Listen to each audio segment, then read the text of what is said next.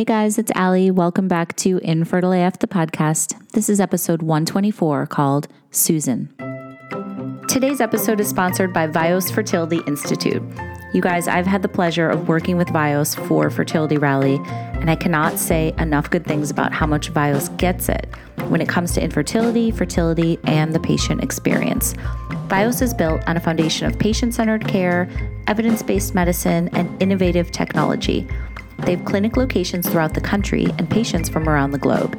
And as a patient, you'll notice a difference from your very first phone call to the team celebration of your positive pregnancy test and everything in between. Vios physicians are board certified and fellowship trained reproductive endocrinologists and infertility specialists. Many of them have also experienced fertility treatment or a struggle to build their own family firsthand. The Vios Fertility Institute team works to create an individualized plan best suited for a patient's emotional, physical, and financial needs.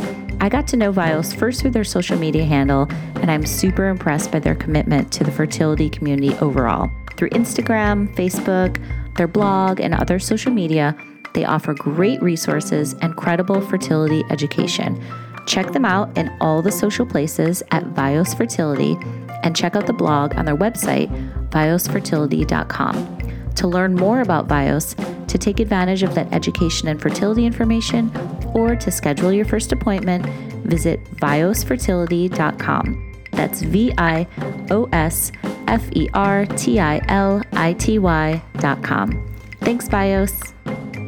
This episode of Infertile AF is brought to you by Ovafolic from Elan Healthcare, a new and trusted way to get inositol, which helps with PCOS. If you've got PCOS, listen up.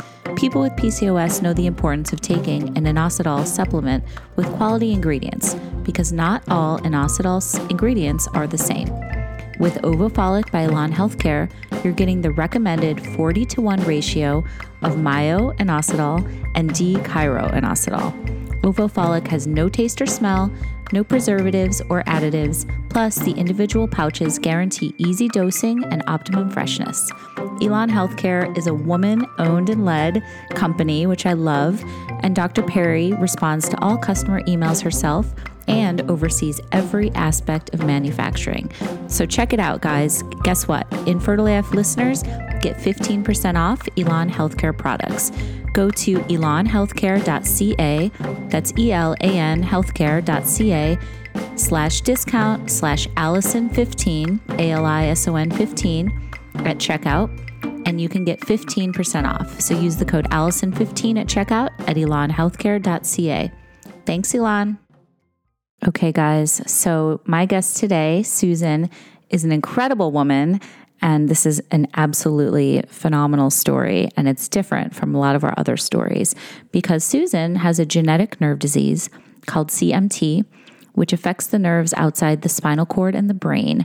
It's a progressive disease, and she was diagnosed with it at about 2 years old, and she's living with it today. So she's going to tell us how CMT has affected her family building journey and how it ultimately led to her decision to at one point do IVF. She's also going to talk about the miscarriage that she had, the effects of the disease on her body, which she says sometimes feels like she's walking on hot, broken glass. And she's going to tell us all about the important work she's doing as the founder and CEO of the CMT Research Foundation. So I didn't know anything about CMT before I met Susan, and a lot of people, I'm guessing, don't either. So this is super educational, but also very interesting. So thank you so much to Susan for sharing her story and for the work that she's doing. And if anybody is suffering from CMT right now and wants to reach out to me, I can put you in touch with Susan, and I'm sure she can answer any of your questions and just be there for you too. So thanks again for listening. And without further ado, this is Susan's infertility story.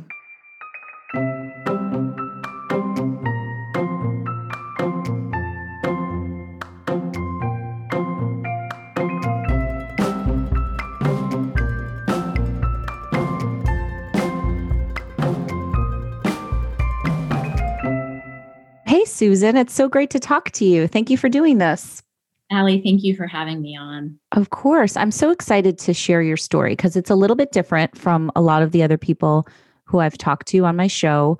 You know, you're going to talk about living with a genetic disease and having to make decisions about having children because you wanted to screen out that disease. So let's start there. Tell me, what is the disease and how does it affect you?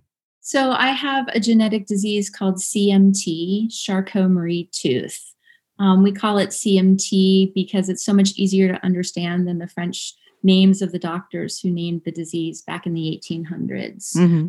But CMT, it's a genetic nerve disease, and it affects the nerves outside of the spinal cord and brain. So the nerves that go to your toes and go to your fingers, but also go to your thighs and go to your shoulders and go to your diaphragm and go to your nose and your eyes.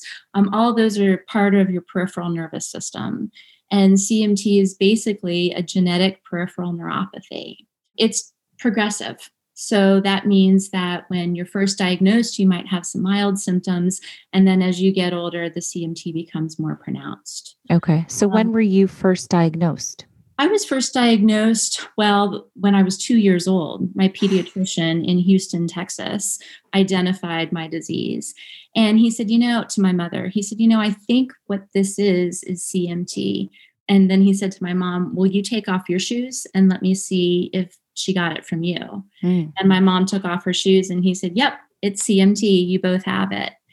And that was the first time that anybody had ever given a name to this disease that had run so rampantly through my family. Mm-hmm. So what was the doctor seeing when you guys took off your shoes?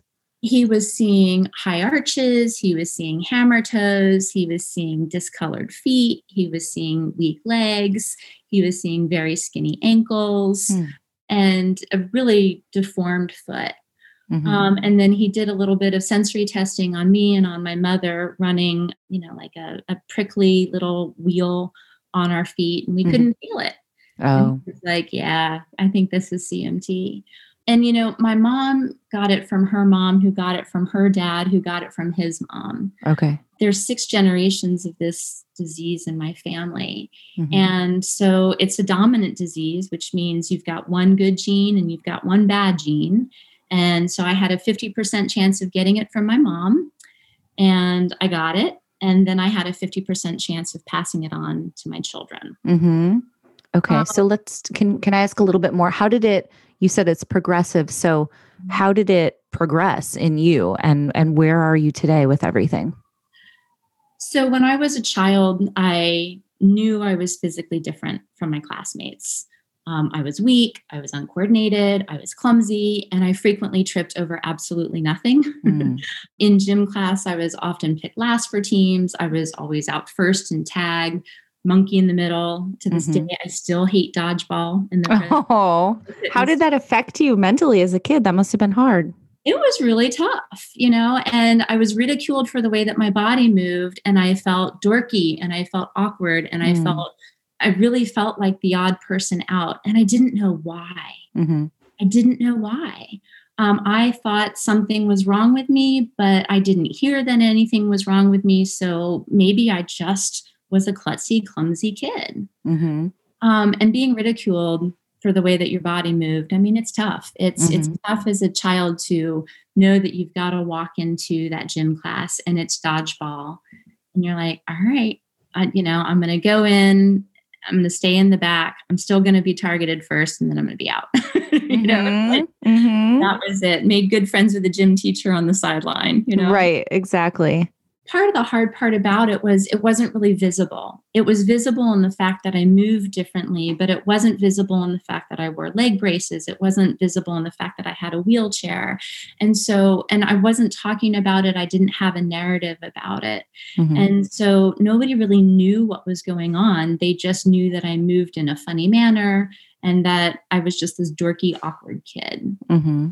When I was 17 years old, more than anything, I wanted to be in the chorus line of my high school musical. I went to high school outside of New York City in New Jersey, and our musical choreographer had been a Broadway dancer. Mm-hmm. And she did wonderful chorus lines that I had watched for a few years. And when it was finally my turn to audition, I just knew I wanted to be in that chorus line. Mm-hmm. So I wanted to prepare myself. And so I signed up for ballet and jazz and tap, anything I could to improve my dance skills. Mm-hmm. And I was 17 years old and I am in ballet class. And the ballet teacher says, okay, everyone point your toes, now flex, now point, now flex. And she comes over and she says, Susan, you're not pointing your toe. And what I'm able to do is I'm able to move my foot up and down, but really like using the strength to point my toes. Like I just don't have that muscle ability. Okay. So, she's, why can't you point your toes, Susan? I'm like, I'm pointing my toe. I don't understand what you want me to do. And she says, listen, if you can't point your toes, you're never going to succeed in ballet. You may as well go home. Oh my God. And so I left ballet class and I went home. My mom was at the kitchen table and I'm crying and I'm like, Mom, what is wrong with me? I don't get it. She's like, oh, Susan, it's just your CMT. I'm like, my what? She says, it's just your CMT. Haven't you noticed the way that your grandmother moves differently and the way that your uncle moves differently? And I'm like, wait. So you're 17 and you had never had a name. I mean, obviously they diagnosed you when you were 2, you said, but you didn't know what it was called all through growing up? Exactly. My parents never told me that I had anything going on. Whoa. Yeah. So I'm learning this when I'm 17 years old. And on one hand, Allie, I was just like, thank God there's a name for this. Like, this is actually like something that I have. It's not just like this weird kid. Yeah. You're like, I'm not a dork in your own words. A dork, but, not physically anymore. Like there was a reason for that. It wasn't me. It was my genes, Wow. How come they never told you or you guys didn't talk about it? I think it was, they didn't want the disease to define me. They didn't want me to have a reason to not participate fully. Okay. So it was very liberating. And for me, when we were able to talk about it. Now, my mom also has the disease, but she was far more mildly affected than I was. So I didn't notice anything different in her. Okay. Definitely in my grandmother and definitely in my uncle, but nothing in my mom. What did you notice in your grandmother? She walked kind of in a squatted position. She was kind of leaned over. Her hands were so contracted and they had lost all of the muscle on them. So they were very, very, very bony and they were hard and they were contracted. And when she picked up her silverware, she had to kind of do so with her knuckles. She lost all the fine motor skills in her hands. Oh, wow. And when she walked, she kind of shuffled and she wore funny shoes, that was just my grandma, that was what she did. So back to you, were you in pain at all? Or was it just that you were moving differently and functioning differently, but did it hurt?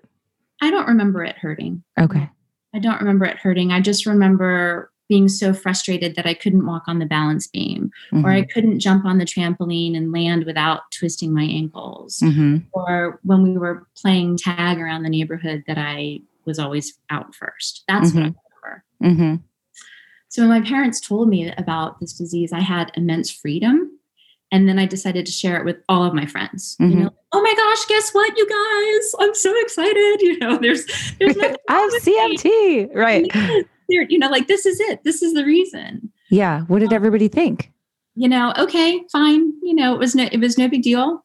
So their reaction was just cool. And so my reaction became fine. And then I put CMT into a little box on my mental shelf and walked away. I figured if I'd lived the last 17 years with it and I knew how to do it, I can move on to the rest of my life without being an issue. Okay. And really, quite frankly, Allie, I don't have any other options, right? Right. There isn't a treatment. There isn't medicine. There's nothing to do to reduce the progression or to slow down the symptoms or change them. So what matter would it make if I worried? Okay. So in terms of the progression for you, how had it changed? Was it like annually you could tell that it was like getting worse, or like what did it look like for you? I liken it to putting a lobster, the way people cook lobsters. There are two ways. You can stick a live lobster in a boiling pot of water and you can hear it like clacking against the pan, in the pot, and, eventually it stops clacking. Or you can put a live lobster in cold water and slowly turn on the heat and he slowly, dies. And the way CMT feels is kind of opposite from like an ALS or an MS, which is like you have that moment where you notice something's different. CMT is more like putting me in the cold pot of water and turning on the heat. And so I noticed I was tripping more in college, and I was on a big campus. Mm-hmm. And so as I tripped through college, it was just, thankfully, I had really great friends who took care of me, and they mended my bloody knees and they took care of my wounded ego. Like, I Mm-hmm. had great friends. I was really frustrated with the way that I tripped and the way that I was frequently spraining my ankles. Mm. That's what I noticed. Mm-hmm. I committed to starting to work out when I was in college. And so I loved the gym, and I loved what was the precursor of the elliptical machine, which was the VersaClimber, because that didn't require any real coordination. My feet were Okay. in the same position. Right. But put me on the treadmill or in a step class, which is what we were doing then. Yes. I couldn't do that. I was a Okay. terrible dancer, and I had zero coordination, and I just didn't have the strength to endure 60 minutes of stepping up, stepping back, stepping up, Right. and trusting that my foot was going to land safely. Right. So this is a very rare neurological disease. You are the co-founder of the CMT Research Foundation, which is a nonprofit dedicated to raising money for research to cure it. What can you tell us about CMT? Like, how many people have it? What are the statistics? So there are 3 million people in the world who have CMT, about 125,000 people in the United States. At least that's what's recorded, and that is what is acknowledged by the Center for Disease Control. Mm-hmm. I actually think that the number is much higher than that. For one reason, there are 18 people in my family who have CMT, and only 3 of us have a genetic diagnosis. Oh, interesting. Okay. And part of that is because there's nothing we can do, Allie, when there's a multi-generational disease that we know what the course of the disease is. And you go to your doctor and they say, well, there's nothing I can do for you. Like, what's the point? Right. And so when there's this long family history and there's nothing to do, most people don't worry about getting treatments or seeking treatments or seeking any medical intervention. Okay. So in terms of treatment, there's nothing in terms of like acupuncture, alternative medicine, therapy, physical therapy, anything like that? Nothing that's documented, well studied, and proven to work. I think people use physical therapy to strengthen the muscles that are not affected by CMT to help with their gait and their function. I think people use acupuncture and acupressure for pain because there is a pain component. As the disease progresses, you do get that nerve pain, you get tingling, you get the like bugs crawling on your body, you get the itching like fire ants. Sometimes it feels like I'm walking on hot broken glass. Ooh.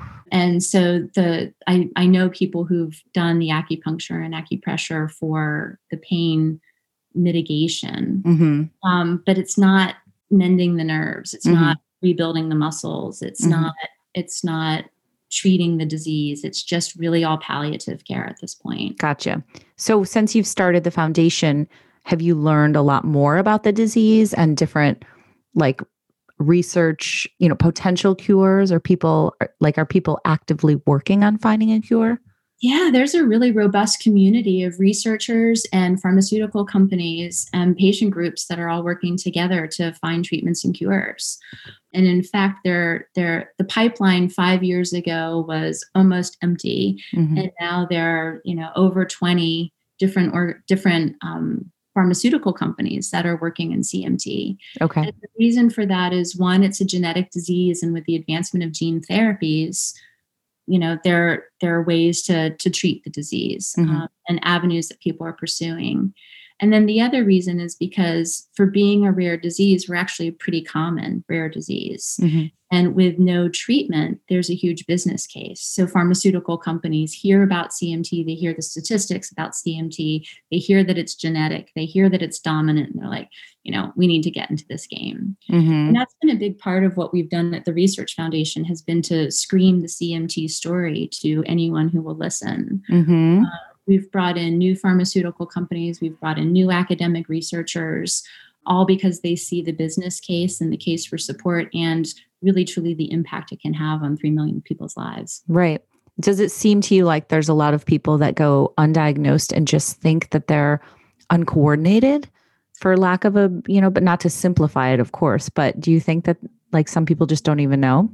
Yes, I do. I think that there are many people who don't even know. One of my board members, they went 10 years without a diagnosis before they one. Okay. They knew that something was going on, especially as they were watching their son get older. They started seeing symptoms when he was about 5 or 6, and they started seeing the symptoms progress, and they knew that it wasn't just that he wasn't an athletic kid. Mm-hmm. So, but it took them 10 years to get a diagnosis, and they had to go all the way to the NIH to get a genetic diagnosis, which is a little unjust, in my opinion, because it's a dominant gene and there are plenty of commercial tests for it. Mm-hmm. So if a neurologist knows to look for peripheral neuropathy and thinks that there could be a genetic component, it should be one of the first things that they do when they see patients. Okay. But there's a lack of an education even in the medical world about CMT because there's nothing a doctor can do about it. And doctors get into medicine because they want to help people. And so they're going to focus on the diseases where they can help people, not where they can't help people. Mm-hmm. So there hasn't been a tremendous amount of deep education about it the way that there has been for Parkinson's or Alzheimer's or ALS or MS or any of the other neurodegenerative diseases. Mm-hmm. So, we know that when we deliver treatments, pharmaceutical companies are going to be advertising CMT and doctors are going to know that there's something they can do. And we're going to see the prevalence, I think, tick up tremendously. Right. Okay. Well, it's great that you're, getting the word out, obviously, and hopefully people listening to this, I had certainly never heard of it before. So, hopefully we can reach a lot more people through this as well. So again, thank you for sharing all this. Let's pivot over to your family building. So you and your husband, what did you know right away that you were going to explore IVF when it came to having babies? No, we didn't, in fact. And I kind of want to backtrack a little bit and go back to the family planning story. In the Sure. When I met the guy in college who I thought was going to be the one, he ended our relationship when he found out about CMT because he didn't want to have to deal with children who had a disability. He didn't want to deal with a wife who had a disability. Whoa. He couldn't deal with it. Yeah. Yeah. That was pretty heartbreaking. Yeah. How long were you guys together? 3 years. Okay. Yeah. And, it was always something that we thought we could deal with. And then when push came to shove, it was, nah. Really? But had you ever talked about like doing assisted reproductive therapy or anything like that or treatments? No, because I was in college. We weren't. Yeah. Not very sexy to talk about with your boyfriend, right? No. And we were both looking at careers ahead of us that, that we knew that was going to be a later conversation. Right. Okay. Okay. So he ended the relationship, which was a huge blow. And it's rough. Yeah, it was rough. I totally felt like damaged goods on that one, Allie. It was terrible. But a couple years later, I did meet the one for real. Mm-hmm. And that's my husband. And on our first date, I was like, I'm not going through that heartbreak again. So on our first date, I told him all about CMT. Okay. And he is an athlete and he is an uber athlete. He is a phenomenal athlete. And he said, you know what? That's okay. I don't care. And I was like, you do understand I'm not going to be able to snow ski with you. And I'm not going to be able to run marathons with you. Like that's not in the cards if we continue this relationship. Mm-hmm. Okay. I've done all that. I don't need to do that now. Mm-hmm. So we got married. Wow. What a guy. All right. That's good riddance to the other dude. Seriously. He's a great guy. Okay. And I knew that I always wanted to be a mom. Motherhood was always in my future. Even to the point where in my college interviews, the first one, I was asked what I wanted to be when I grew up. And I said a mother. Mm-hmm. And I was getting a degree in education because it was like the bridge to motherhood. I knew I really wanted to do that. And I also knew that I was going to be rolling the dice on passing CMT to any of my children. Mm-hmm. But my philosophy was, I was really glad my mom decided to have me. And I wasn't going to not have children because of this. We were just going to maybe do it differently. I was going to do parenting differently. In what way? Be more vocal about it. If my child had symptoms, we were going to name it and we were going to talk about what we could do differently and what we could do, what we could focus on the positives rather than trying to assimilate into the dodgeball classroom is what can we do differently that brings out the best in you. So when it came time for my husband and I to start planning our family, we didn't have any hesitations about rolling the dice. And I was really fortunate because my OB had family members that had CMT, which was very strange. And he knew how serious CMT could be. He was very compassionate about the legacy piece, and he made sure that I knew what I was doing when I was rolling the dice genetically. Mm-hmm. We may have talked about IVF as being an option, but I don't recall that we did. He knew I was eager to start a family, and he knew that if CMT was in the cards, that I was happy to deal with it as a mother, Mm-hmm. and that my husband was comfortable dealing with it as a father. So we rolled the dice, and like many women, my first pregnancy resulted in a miscarriage. So sorry. Yeah, it was a brutal loss for sure. But before my next cycle could start, I was pregnant again. Mm-hmm. And my pregnancy was awesome. And really, there's that hormone that relaxes all of your joints to prepare your body for birth. And I felt that in my feet and in my hands and in my legs and in my ankles and in my hips. Like I felt my muscles relax. Wow. Was that a first? It felt amazing. Yeah. I felt my hips were looser, I mean, I loved being pregnant, and each phase I met with awe. I felt like I was definitely going to do this again. So I wasn't hyper focused on cherishing every moment as if it were my last. And I loved being pregnant. I just loved it. Right before my daughter was born, my OB introduced me to a woman who was in the office at the same time as I was, and she also had CMT. And she came in and saw me big and pregnant. And her first question was, so your baby doesn't have CMT? And I said, I don't know. And she was distraught and angered and infuriated with me. Like, how could I choose to keep this pregnancy knowing that there was a 50% chance that this baby might have this disease? Mm-hmm. In fact, she had terminated multiple pregnancies because she had them genetically tested early and they all had CMT. So she terminated. Wow. Okay. And that wasn't a decision I was willing to make. Mm-hmm. Again, I was glad my mom had me, and I wasn't going to terminate a pregnancy because of CMT. We made that active decision. Mm-hmm. So a few weeks later, I delivered this beautiful baby girl, and I invited my mom into the labor and delivery room to be there with me for the birth.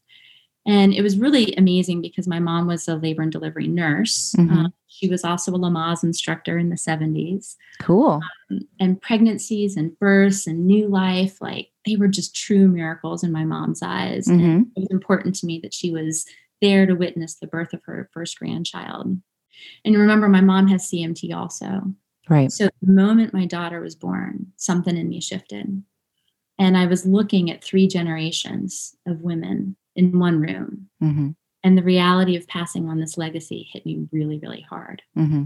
And I looked at my mom and I was like, we have to do something about CMT. She's not going to have the childhood that you and I had. We've got to go out and do something. Mm-hmm. And that's really what started my journey to end this disease. But did she have it? She has never been tested, Allie. And the reason she's 17 years old now. And the reason why we never tested her was because she still has no symptoms. Mm-hmm. And when there's no treatment, they say test when they have symptoms, test when there's a treatment, test when she's thinking about planning her family, or test when she just wants to know. Mm-hmm. And now she hasn't had the desire to know, nor have you? No. Okay. She's very athletic. Uh-huh. She doesn't seem to struggle the way she can move her toes, the things she can pick up with her toes. It looks like she's managed to dodge the bullet, although we don't know until we get her genetically tested. Okay. So when she does start to think about family building, you think you might find out then? Definitely. Okay. Absolutely. Yeah. 100%. That's so interesting. I have the same choices that I've had. Right. So how does that feel to have dodged the bullet? Like, does it feel like a huge sense of relief for you as her mother? That's a really good question. I'm cautiously optimistic. Mm-hmm. I've seen cases of CMT that symptoms really first started in their 20s and 30s. So I don't say I've dodged the bullet. I don't want to tempt fate. Mm-hmm. To throw that out there that I've, to have that, I'm going to use the word arrogance to say that I dodged the bullet. We will see. We will see. Mm-hmm. I think what I feel more than anything is terrifically empowered to change the course of the disease for everyone. And if my daughter ends up being a benefactor of that, then that will be amazing. If she needs it. And hopefully she won't. Right. She won't. So you did not go down the IVF route at the end of the day, right? Not for her. Right. Okay. Okay. But then she's 6 months old and I'm at my grandmother who had CMT. I'm at her funeral. And she had siblings and nieces and nephews with CMT. And so there are 15 of us sitting around this room who have CMT, and probably a room of 30, 35 people. There are probably 15 of us who have CMT. And my mother's younger cousin was telling a story about how he and his wife had just done in vitro fertilization to screen out CMT. And everybody looked at me in the room because I'm holding my 6-month-old daughter in my lap. And my sister said, "Did you know about this?" I was like, "I had no idea you could screen that out. I had no idea." And the flight home, my husband and I decided future children were going the IVF route. Okay. So we did. Okay. So we did the pre-implantation genetic diagnosis, which is when you do all that. We started interviewing IVF doctors. We met a few doctors who were pretty confident that they didn't want me as a patient because they sort of felt like I was trying to play God or design it or genetically design an Uber baby, Yeah, I wanted to ask you about that because I would imagine that it's maybe a little bit controversial. I think, of course, my opinion is like every family planning story is it's a person's individual right to choose. I agree. And that we have a lot of technologies to help the way that we can. We did not get to choose eye color, hair color, gender. The only thing that we had the option for genetically testing was whether they had CMT or not. And so we did the IVF route, and we went through all of the testing that every couple goes through, the hormone testing and the sperm quality and the psych visits. And we found the right doctor who agreed with our philosophy. And we had successful egg harvesting and successful egg fertilization. I think we had 11 successful embryos. Wow. And 6 of those came back with CMT. Okay. And 5 of those did not. Okay. So we then decided to transfer one at a time into my uterus because we didn't want to have multiples. That was something that my husband really didn't want. How did you feel about those statistics? I mean, it's kind of right on par with the 50%, right? 5 and 6. Yeah. I mean, practically it felt right. Right.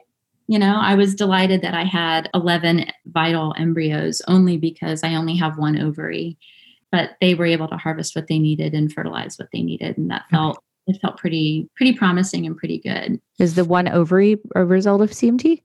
No, I had a dermoid cyst removed when I was in my 20s on my right ovary that came out. And I was always told it would never be part of a fertility issue. And it feels like it was never part of a fertility issue. My 1 ovary just did just fine with the stimulation. Okay. And we got the embryos that we wanted. Unfortunately, none of those embryos took. Oh, wow. And we transferred 3 in 3 different times.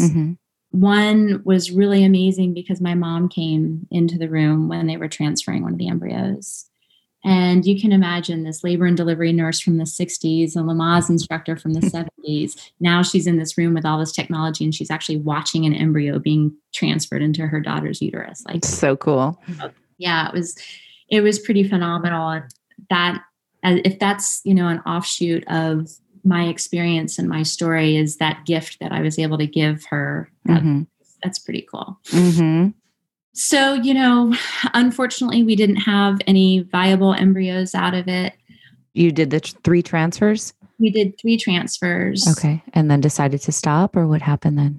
Yeah, there's only so much heartache a girl can take. Yeah. So 1 miscarriage and 3 unsuccessful transfers. And, being jacked up on those pregnancy hormones, it's brutal. It was a really brutal winter and spring. And I realized, okay, I can be grateful for the one that I have. She's an amazing daughter, and I can be grateful for her. And because I didn't really consider myself to be infertile, I mean, I had had a miscarriage and I had had 3 unsuccessful transfers, but I felt like that was all assisted. I thought, you know what, if I really do want to have more children, we could just continue to roll the dice. But I couldn't put that genie back in the bottle. When I knew now that there were ways to avoid CMT, I felt like I couldn't be irresponsible with those future children. Yeah, that makes sense. Yeah. But as luck would have it, I ended up pregnant. Oh my God. Of course. There's so many twists and turns, Susan. Yeah. And I carried for 8 weeks, and that was an unviable pregnancy as well. That resulted in a D&C, which is just another level of hell that I never would wish on anyone to experience. So now I'm mourning 5 losses, and I've got one beautiful, amazing child in front of me. Right. So my husband and I just said, you know what, let's stop the heartache. Let's abandon this idea and let's really focus on what we have in front of us. Yeah. Okay. So we did. Tell me a little bit more about the Research Foundation and where people can find you if they want to read more about it or donate or get involved in some way, and what you guys have planned, next for the foundation and what you're working on. Yeah, thank you for that. So you can find us at cmtrf.org. So CMT, Country Music Television is how I like to say it, rfresearchfoundation.org. And you can learn about the disease and certainly make a donation for sure. I think one of the things that I'm most excited about that we're doing is really going back to the genetics and going back to having the opportunity to modify the way that the genes express themselves in the body.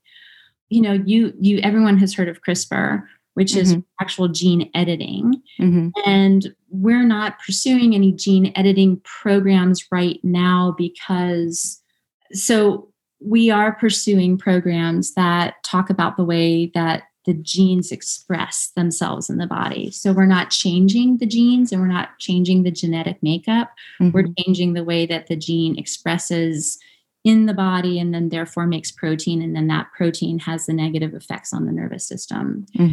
And we have seen genetic breakthroughs in diseases like spinal muscular atrophy and Duchenne muscular dystrophy and inherited blindness, that people are either A, getting treatments early enough that they're not getting any symptoms, or B, that their symptoms are being alleviated by having these treatments. And that feels like such a great avenue because these treatments are something that one would take regularly. And as long as they're taking the treatment, the gene expresses itself differently. And when one stops taking the treatment, it stops. So if there are any adverse effects or if their technology improves or something changes, it's not a permanent solution. So interesting. Yeah. So that's really exciting. And for the first time, when you see mice that have been genetically modified to have CMT and they fall off the balance beam the way that I have, or they trip over their feet the way that I do, or they can't run across the beam fast, and then they get the treatment and they look like the animals who don't have CMT. You just kind of stop in your tracks and say, okay, maybe these kids are never going to have to know the future that I had as a child. Wow.